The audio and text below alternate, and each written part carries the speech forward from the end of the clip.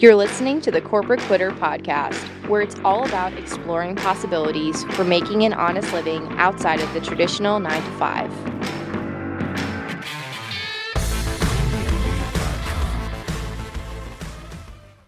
Hi, everyone. Welcome to the very first episode of Corporate Quitter. We're really excited about this. Today's episode is not only special because obviously it's the first one we're recording, but also because our guest, drumroll, is Aaron Azaerad, the host and founder of Truth Island.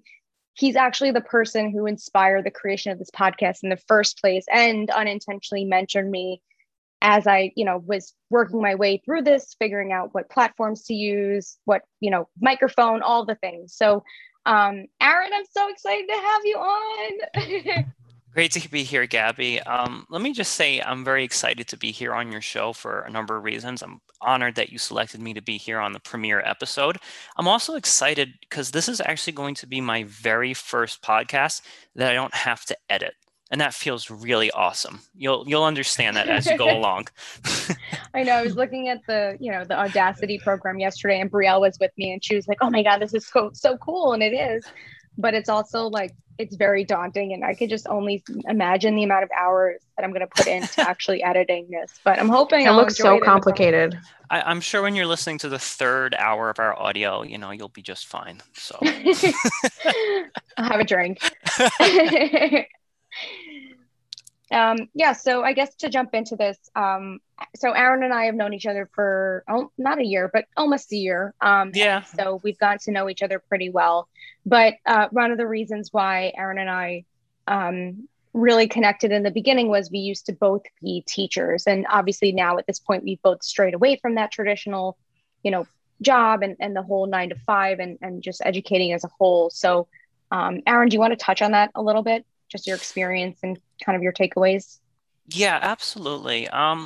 So I kind of fell into teaching about a year out of college. I was a political science major as undergrad, but I always had a very keen interest in philosophy. I was always obsessed with Nietzsche, Dostoevsky, Plato. And in college, I was often a part of something called the Philosophy Club, where, a bunch of us guys and a few gals would get along and just debate things all day long and order pizza and play Settlers of Catan. And that was one of, I would say, a very important and happy time in my life. I really felt like my public speaking skills, my critical thinking, my thought process really just became developed. I think that I had spent a lot of time thinking in my own head, but there's really something to be said about talking with others and getting that feedback. Or sometimes you have this idea in your head, Gabby. I don't know if you've ever had this, where you have this really brilliant idea in your head, but then as soon as you tell somebody, you realize, oh crap, there's 1,000 holes in it. Literally every time Brielle and I talk about an idea, we it's the same exact thing. We're like, oh my God, that sounds so great. And Brielle's like, maybe we should rethink that through. Or Brielle's like, oh my God, this is an amazing idea. And then I'm like, maybe we've got to rethink this. It just constantly, right? It's you ever hear people who they I don't want to say it, but they get stoned and they write some amazing idea they have down on the closest piece of paper. And the next day they look at it and it says potato or something, something so stupid. Constant. Yeah, absolutely. I think when you're in solitude, every idea seems amazing and awesome, but you don't really know what you have, whether it's gold or whether it's poo-poo, until you kind of bring it to other people's attention. And I think that process was really transformative in my own life because I kind of got better at communicating, articulating myself, and also realizing what thoughts were really sticky and needed to go and what thoughts needed to evolve further. And that all happened as a result of you being part of that philosophy group, basically? Yeah, exactly. It was I kind of was, in high school, I didn't really have too many friends. I wasn't the most popular kid in school, so I didn't really have too many people to talk to. But I think I really kind of shined a lot in college. I found people that were really into the niche topics and ideas that I wanted to talk about. And it's really funny because I would definitely characterize myself as an introvert, which is sort of weird because I run a podcast, which basically is predicated. How ironic. Yeah, right. I am the ultimate introvert. But what I notice is that when I'm talking about things that I'm deeply interested in, like I can go on for hours and hours and hours and hours. I'm actually really, really, really bad with small talk. So like if we're going to talk about like going shopping or talking about what restaurants, like I don't have too much to say, but when you get me in my element, I just keep going on and on. And I didn't know it at the time, but I realized that when you kind of like evaluate your life, it's really important to notice those times where you're shining and time is just really going by. Because sometimes I would enter the philosophy club, it would be like like it would be like 10:30 at night and I wouldn't even realize that time was going by. I didn't realize that at the moment, but those kind of moments in your life where time just zooms on by are really important. And it's really important to kind of keep those in mind when you're thinking about a career, when you're thinking about what it is that you should be doing with yourself. Yeah, I've noticed that those are the moments where the most gold is, so to speak, or the things that I want to follow the most is when I'm not looking at my phone. I can, I'm not worried about social media. I'm just like in the zone, so to speak. That's when I know I'm on the right path. But to your point of saying like being in that zone, did you find that you had that when you were teaching, or did you have that more when you were podcasting? Like what was the difference between the two in that flow state, if you will? Yeah, absolutely. So I fell into teaching, I would say, about a year out of college. I had worked for the New York City Law Department for about a year as a paralegal, and I had entertained law school. But a lot of people were going to law school at the time and coming out with like 6 figures in debt and not really all that happy. I remember I was working in the law department one day, and this guy, this older gentleman, came out of his office and he just looked at me and he said, "I hate being here." And I was like, great, this looks like a career that I shouldn't be embarking Promising, upon. happy career. Yeah, I think Like, I think when a lawyer comes out of their office and tells you just point blank, like, "I hate you," and like the way he said it is like the whole hallway could hear him saying that. I'm like, great, that looks really encouraging. Yeah.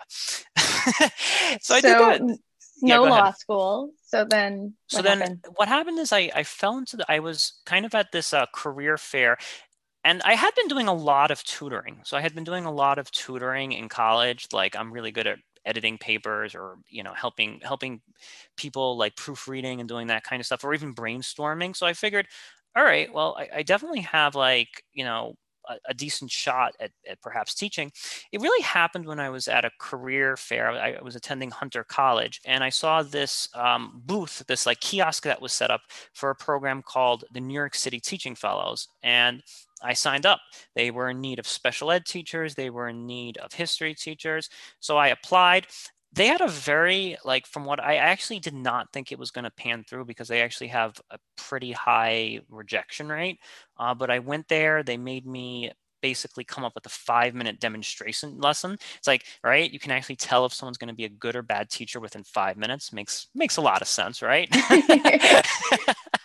So I go up there, I have my 5-minute demonstration lesson, and somehow I guess I won someone over there. Someone was a fan of me, and they offered me the position. And what was cool about it is that it was a 2-year commitment, and they actually gave you a subsidized master's degree. So I thought that was cool that I kind of get this free master's degree. I get to enter teaching, and I would say that I love history, by the way. So, the fact that they were putting me in as a history teacher, they were giving me that certification was a huge plus. Like, I'm like, great, I get to talk about what it is that I love all day long, right? Like this is going to be, Yeah.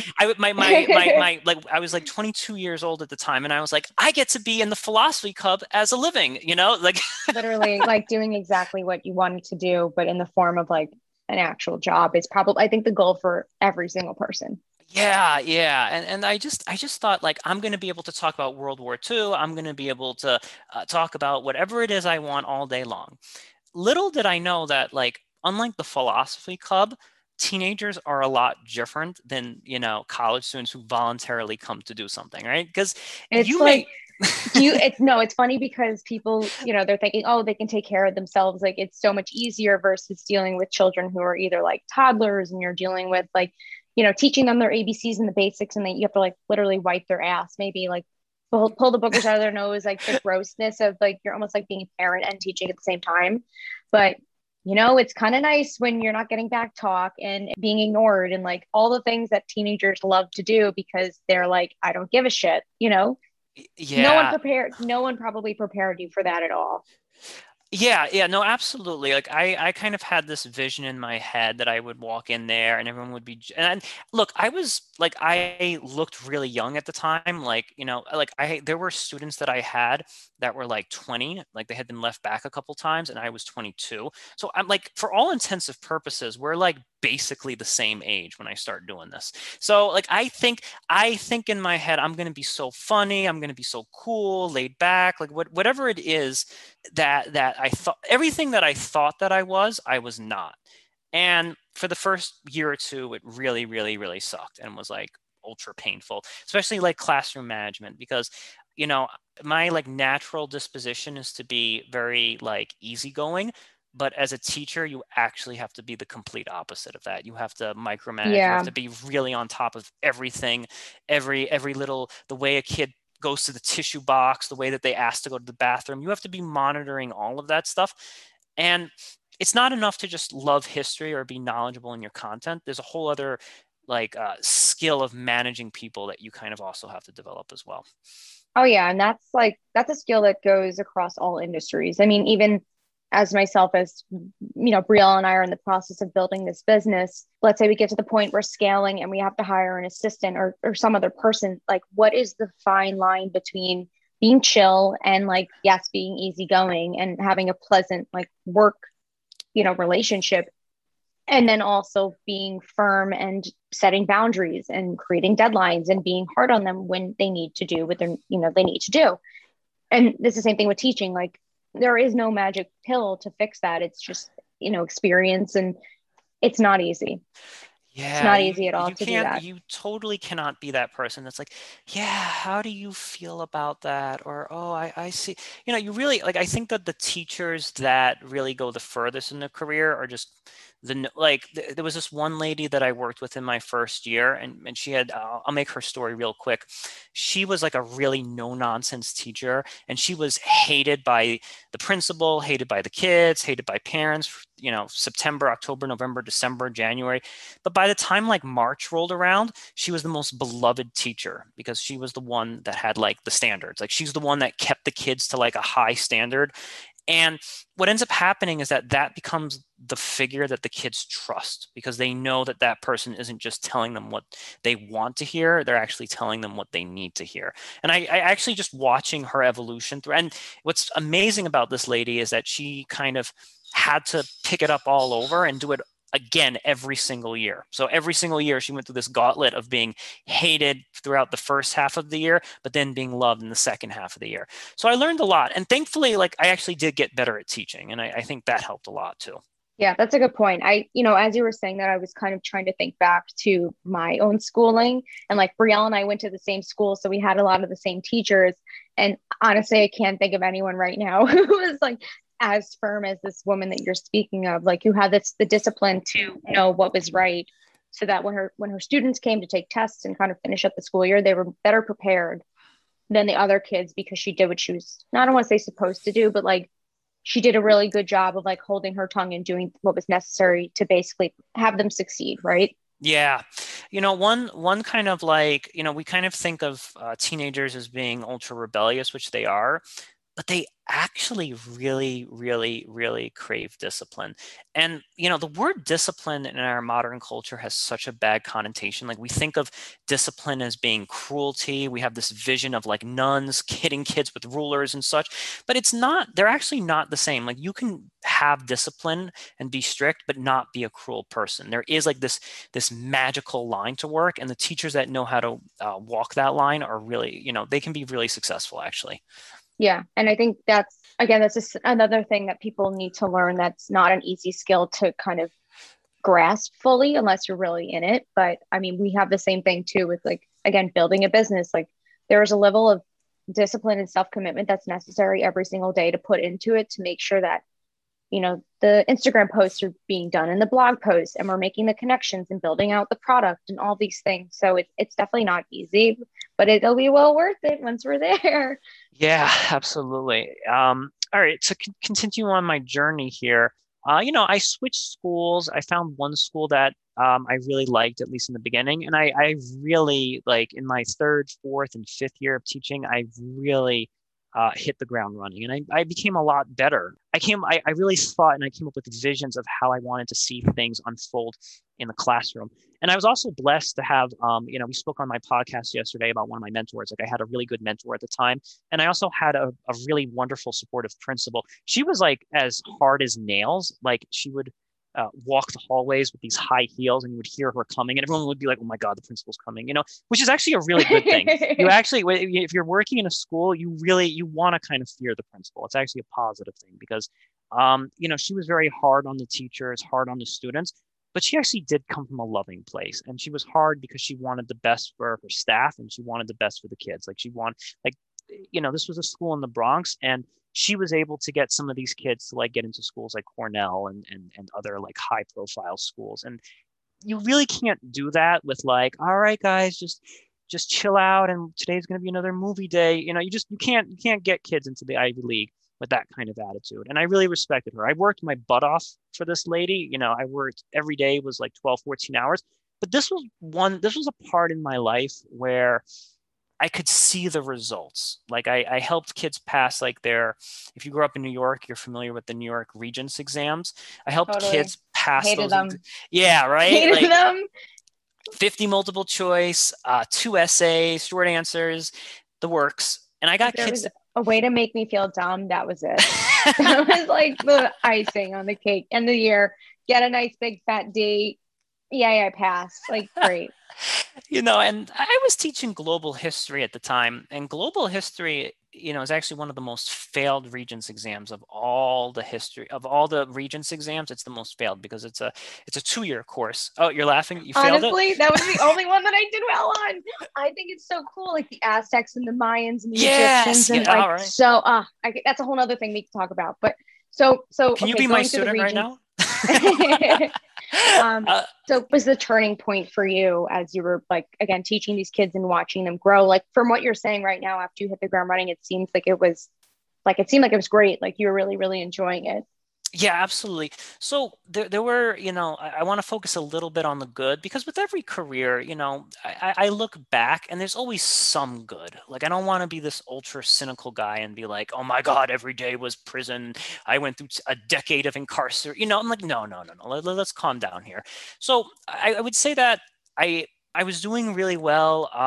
And, I don't want to be completely cynical here and make it seem like every day was thunder clouds and lightning and terrible. So there were a few good years. Most notably, I think my best year, I had 100% of my students pass the United States History Regents exam, and that was a huge deal. Even other teachers can be very competitive and nasty with one another, but even some of the other history teachers came up to me and said, that's amazing, because I was able to take some of the lowest performing students in the school and get them to pass this exam. And to get 100% of your kids to pass was really something. And I would say that was the apex or the pinnacle of my teaching career. What ended up happening is the principal changed and standards started to fall. The new principal was very loosey-goosey, hippy dippy, like, yeah, it's okay, you don't need to behave. And, the behavior of the students started to just completely, corrode around me. And I thought, okay, like maybe if I just teach somewhere else, that will go away. But I never quite got back my stride. I had some other success stories. Like I transitioned into teaching math, which is not my strong suit, but in New York City, they really need math teachers. So I took this position teaching algebra. Algebra is not bad. I kind of enjoyed teaching it, but I don't have that same passion for math that I do for history. So that definitely hurt, not teaching the one thing that you are really crazy about and love. And I kind of felt like I could do the job competently. At my last school, people thought well of me. They liked me. They thought I was a great teacher. I did creative stuff. I had this one assignment where I had my students figure out the appreciation of houses versus cars, which is a cool life lesson. You should know that. See, I want to do that because I don't even know that. I should probably, Brielle, we should probably do something on that because I don't even know. I don't know anything about that. Yeah, this was like my mini, like this was taking ninth graders and preparing them for life. They probably forgot all about it like 3 days later, but I tried.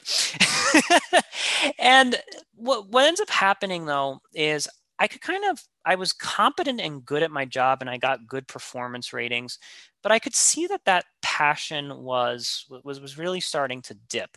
And I really want to share this story with you about this one other older female teacher that I worked with. And I think this is going to be really important. I think it's an interesting listen.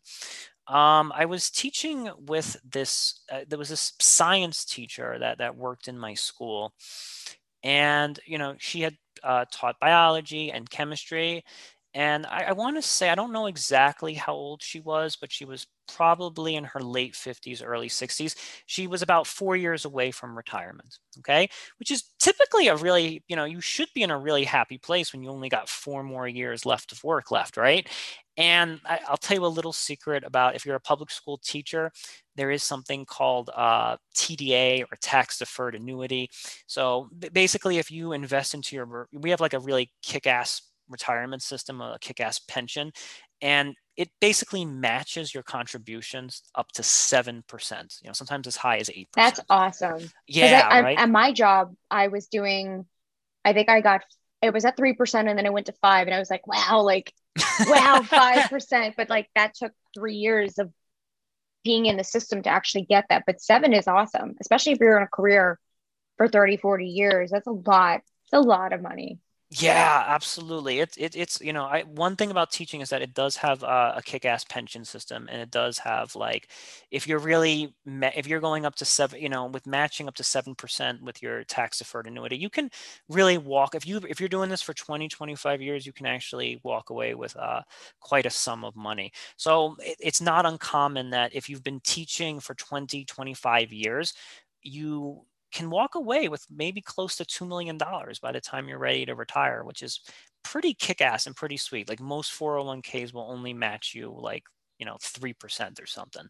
So I was working with this lady, and she was in that situation. She had been teaching for about 20 years.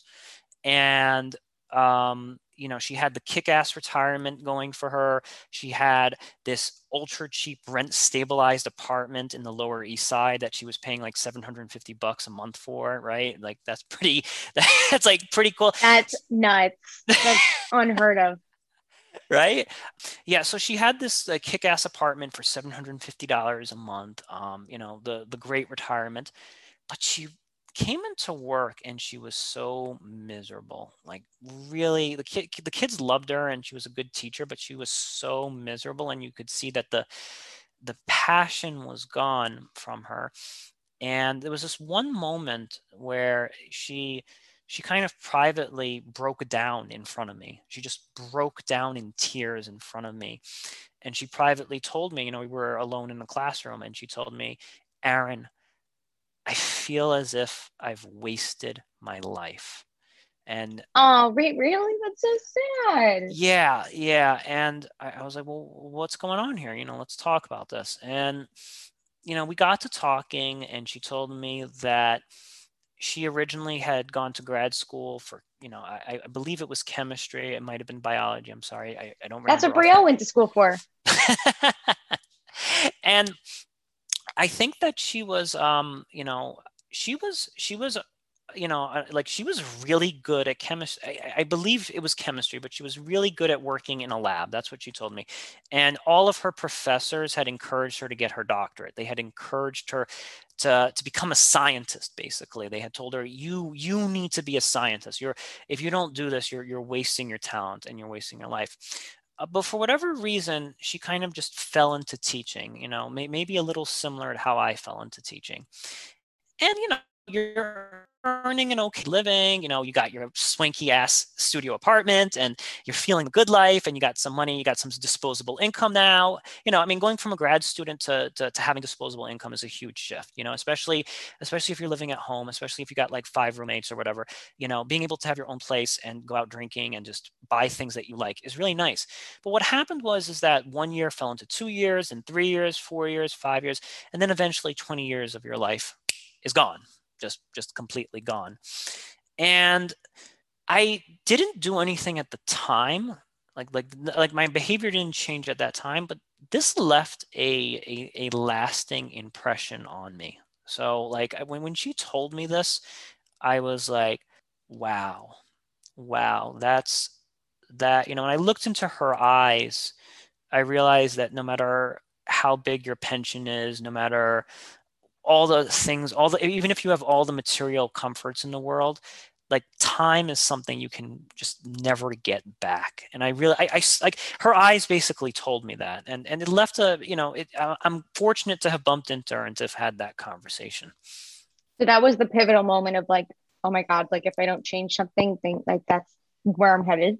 Like, was that kind of the light bulb that went off and that's when gear shifted? Now, to be honest, I think that like I'm not one of these guys who has like a giant revelation and then the next day I went to work and said, I quit, I'm done. But what happens That's me. What up? like I'm kind of these people that when I hear something, what happens is that it slowly starts to it's like basically like tea. It slowly begins to dilute the water, and that's kind of what happens. So I would say Great analogy. that she was like the tea bag and I was the water, and her experience kind of diluted me, and I started kind of that started to color my picture of what life is. And I think what also helped is at the time I was going for my second master's. I was going for my master's in public policy. And I was actually, and I still am, by the way, contemplating getting my doctorate in political science and actually doing what it is that I really want to do. So I think the combination of meeting her, hearing her story, also going to school at night again for another master's that was more in line with what I'm actually interested in. I'm really interested in public policy, as evidenced by all my podcast episodes. I'm always talking about the world. So I think having those two things kind of just pushed me. I think, and again, it doesn't, for me, I'm the kind of person that doesn't just scratch the itch immediately, but it really started getting me to start thinking about like, what do you want to be like when you're 60? Who do you want to be when you're 65 or 70? Where do you see yourself? And I've talked about this on a previous podcast that a lot of us come up with 5-year plans or whatever. And a lot of those tend to just fall apart because life changes. But I think that if you actually come up with a plan of like, what kind of old dude do I want to be? You can actually start planning a lot from there. Yeah.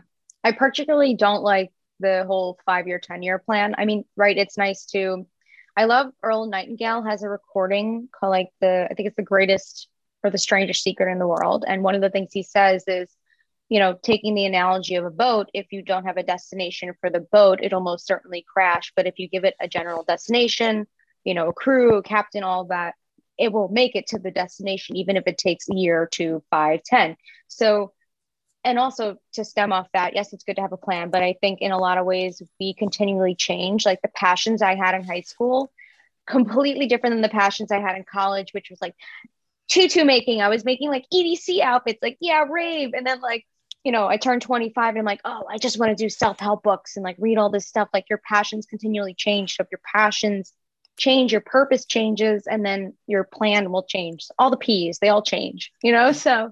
Yes. I've actually, I've read, like I've come to, and I think that's a really great analogy with the ship. I think that we also have to be aware of there are different types of personality. And I used to be like, oh, there's no such thing as personality or whatever. We can all just change at a drop of it. But I'm starting to realize that one thing that's pretty consistent about me is that I'm a very big picture kind of person. Like I love visualizing what it is that I want to be, and then detail, filling in the blanks downward from there and being like, okay, well, in order to get that, I need to do this and that. And I think when you're a big picture, there's pros and cons to everything, because when you're a big picture type of person, you lose track of the details. But one of the positive things is that as long as you hold on to that big vision, then you can be a little bit more flexible with those details. So if you have this goal of like, I want to be this kind of 70-year-old, it's okay to work this job for a year or do this and that in order to get there, as long as you don't give up. Well, in my experience, sometimes when I was younger, I'd get hung up on those details that I actually never took the action needed to get closer to the big picture. Whereas now I'm in more flow of like, oh, this is happening at this point. Like it's supposed to be like this. Like this is cool. Like I'm in the middle, like burning in flames. Like we're going down, but like it's all good. Just gonna go with it. So there's that, which obviously comes I feel like once I'm like, as I'm getting closer to 30, I don't care nearly as much. And it's an amazing feeling. Honestly, it's like, everyone's like, oh, 20s are like the best time of your life. Like, no, like I'm not even at 30 and I'm like so excited for the 30s. Like, you have money and you don't care as much is perfect scenario. Yeah, I look forward to meeting you over the 30 hill. What the funny thing about 30 is there's no difference between 29 and 30, but I feel like 31 is when you're like, uh-oh, I got to start driving this car a lot quicker. Like I think you start feeling a little bit more pressure at 31 because you also, and I don't, obviously there's that double standard as well, that like us guys were like, I'm 40, okay, I'm going to start a family now, whatever, haha, and girls, do have like more of that pressure, and I totally feel for you ladies. But I think that I think at 30 or 31 in my case, I started to become really, really, really focused. Like that was the key difference for me, is that I'm not saying that like everything just came true, but I started really being like, what the hell is it that I want out of this thing called life? And I kept on asking my question. Whereas I think when I was in my like early to mid 20s, I was like, what the hell do I want in my life? Oh, shoot, there's this cool thing going on Friday. Yeah, I'm going to be out there. And I would just kind of drink the weekend away and not have any idea about life purpose and goals and so forth. So I think around 31 is when I started getting really focused and started realizing, I think when you're in your 20s, everything, you want to try a little bit of everything at the buffet. But then when you're like 31, 32, you're like, no, I'm going to go for the swordfish right now. Chicken tenders, still 12 years old. I totally get what you're saying, and I'm in agreement with that. But let me ask you, so, you're saying as you get older, you get more focused. So, in that regard, like, what are the dreams that you want to have? And does that tie into podcasting? Like, what is it that you became super like hyper focused on? And is it pertain to anything that you're now doing now, like throwing the spaghetti against the wall and seeing what sticks for your dream? What are those things? Absolutely. I mean, these are really good questions. So I would consider myself, I still think that even with my podcasting, I ultimately do have that bleeding heart introvert within me. And my first passion is writing. So I've written a number of like short stories. I love science fiction. I really love writing Twilight Zone kind of like twist ending sort of like short stories of that sort. So and I love writing philosophical works. I actually just love sitting down and writing treatise on this, and I think that humanity should work this way. And then I write these things, and then 3 years later, I'm like, no, that was trash. I can't believe I wrote that. I go through that whole like writer's phase of like just sitting down. There was this one point. In my mid 20s where I actually did take a few months and just seriously just wrote all day long. And that I would say is my first love. That is my first love. And it's really difficult to get people to read what you've wrote. And sometimes what you wrote is not necessarily the best thing. But I think that podcasting kind of blends into my creativity in a way that's accessible to people. So I realize that a lot of people, I'm just going to be frank here, a lot of people just don't read all that much. It's sad. I think that was our first podcast we ever did. Together was talking about the decline of reading. It's so true. But yeah. I mean, other than the fact that, yes, that is a true statistic that people are taking information other ways, like if you could, would you be an author? And if so, is it back to your like love of like philosophy and global history, or is it like an autobiography? Like, what would you want it to be if you had to choose?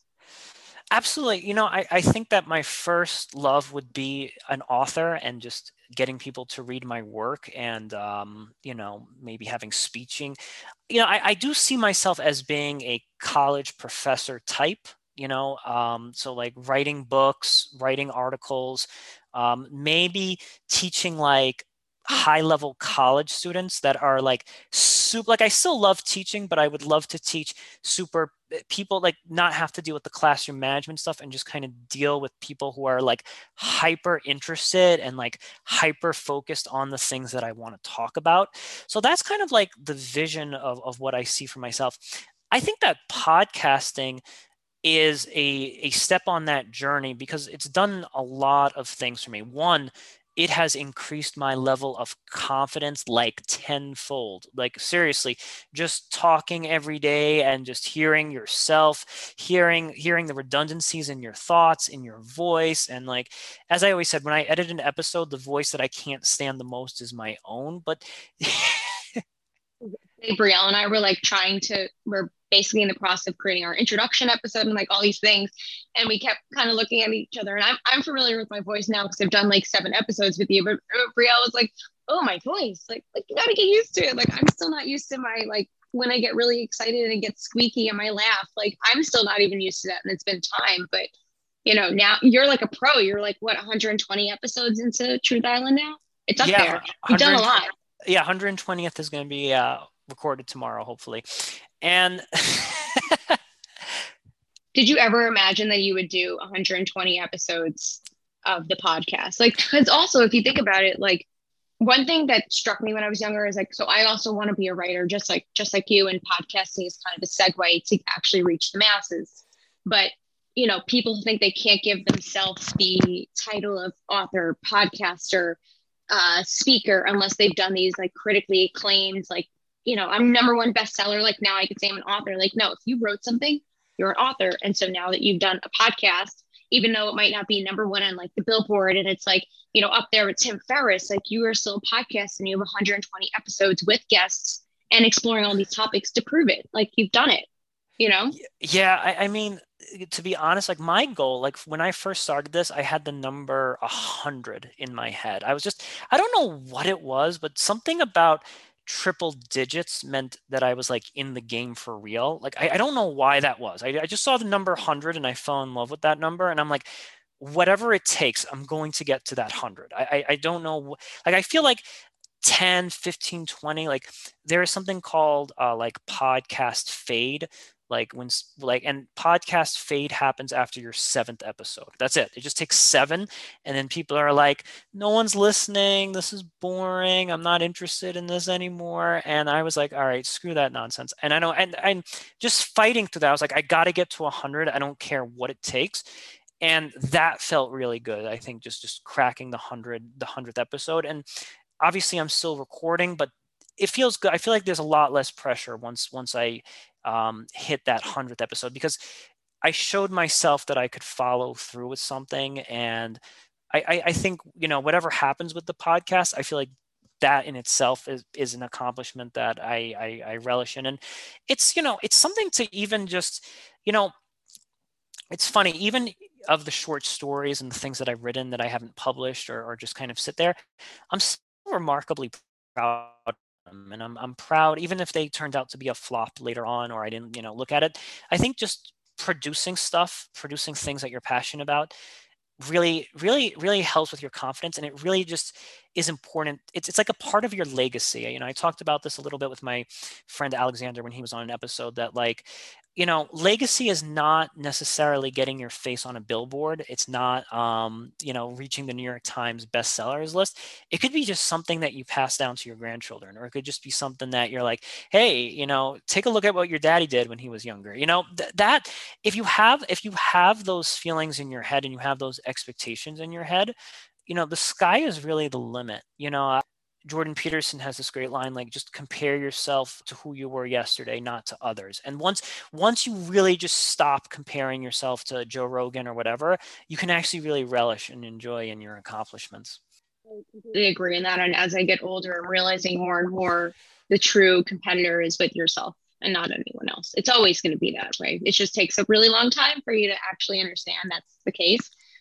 Not to throw you a curveball, but speaking on you being proud of all the things that you've accomplished, what would you say is your version of success? Like, what does it mean to be successful in your lifetime?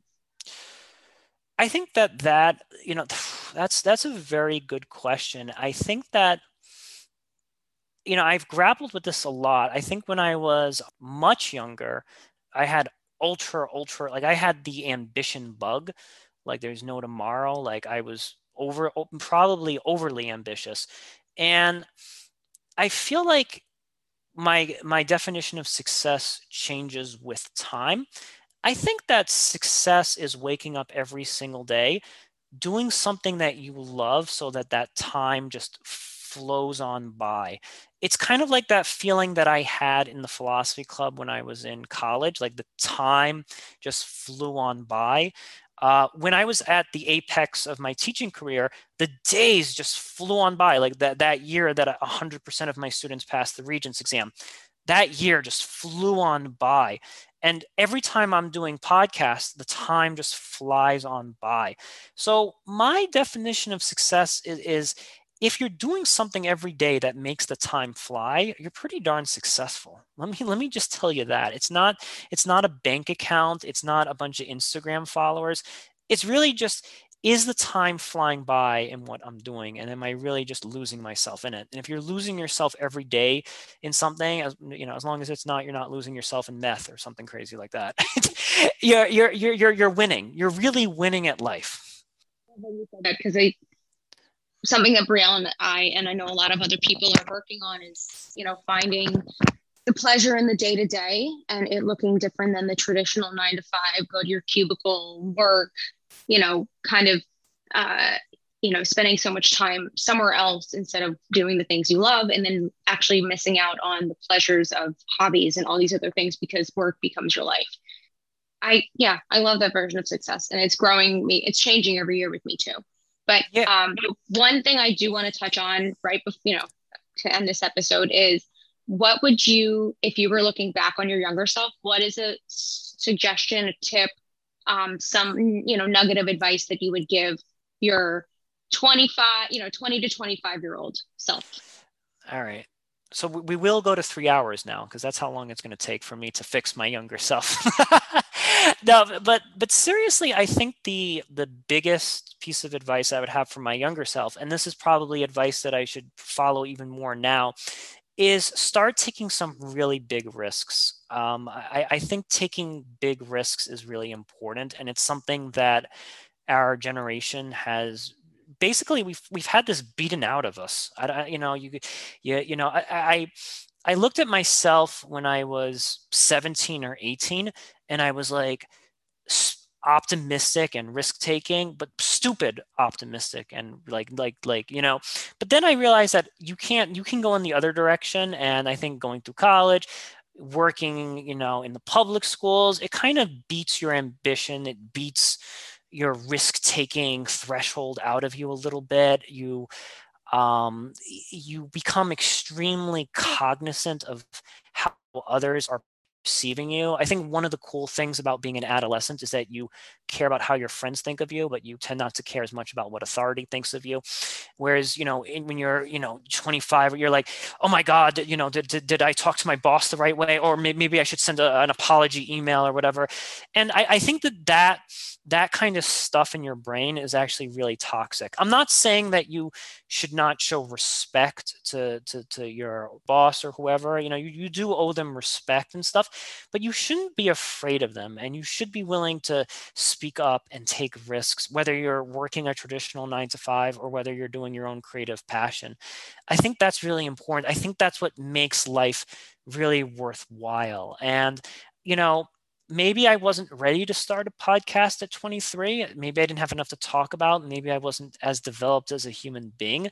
But I think the more things that you fail at, the more risks you take, the more you feel alive. I think we need, Gabby, danger in our lives to feel alive. If there's no danger in your life, you are already dead. So please feel danger. When I say dangerous, I don't mean like drunken driving or like falling off a cliff or skydiving, whatever. I'm saying putting yourself in a situation where people might make fun of you or people might criticize you, that kind of danger. I think that's really healthy. And that's something that, again, I'm noticing similarly. The more risks I take, the more rewards you actually reap in the long run. So, and it makes life so exciting and interesting when you talk to people, you have more to talk about than just like what's going on at the office, or, it's just more conversation. You become a more like Throw in the deep cabin. person. I'm, but yeah, that I love that. That, One perfect. thing I would say the same exact thing for my younger self. Yeah, and one thing about rewards, and this is a good way, especially when what you're doing is not providing you external validation. I think the greatest rewards are actually internal. When you actually achieve something, even if no one knows about it, if you just internally achieve something, you internally know, or if you even failed, but you learned something about yourself in that process, those are actually the biggest rewards. I think the change in your character. I think like the podcast has even helped, my relationship with my girlfriend, like just the way that we used to, even when we would get like into an argument or something, I'd be like, yeah, enough. All right. And, I was very lazy with my wording, and I was very like not really thought out. It actually made like the process of doing this actually improved the level of communication that we have in our relationship, because I actually listen a hell of a lot more than I ever did in the past. And I'm actually a lot more methodical and a lot more thoughtful in the way that I convey an argument. And I think our relationship has grown as a result of that. So I think that those are the rewards that the Instagram followers, or whatever you young people like to do, no one will ever see that, but those are the rewards that you can kind of go to bed at night and cherish. I'm hoping I'm get that too, because I definitely could be a better listener. My boyfriend would love that. But this has been awesome. I so appreciate you coming on and chatting. And I also honestly love the fact that I kind of got to know your story better. So thank you so much for being on. And I hope to have you back soon. Thank you. And great questions, Gabby. Thank you so much for having me on.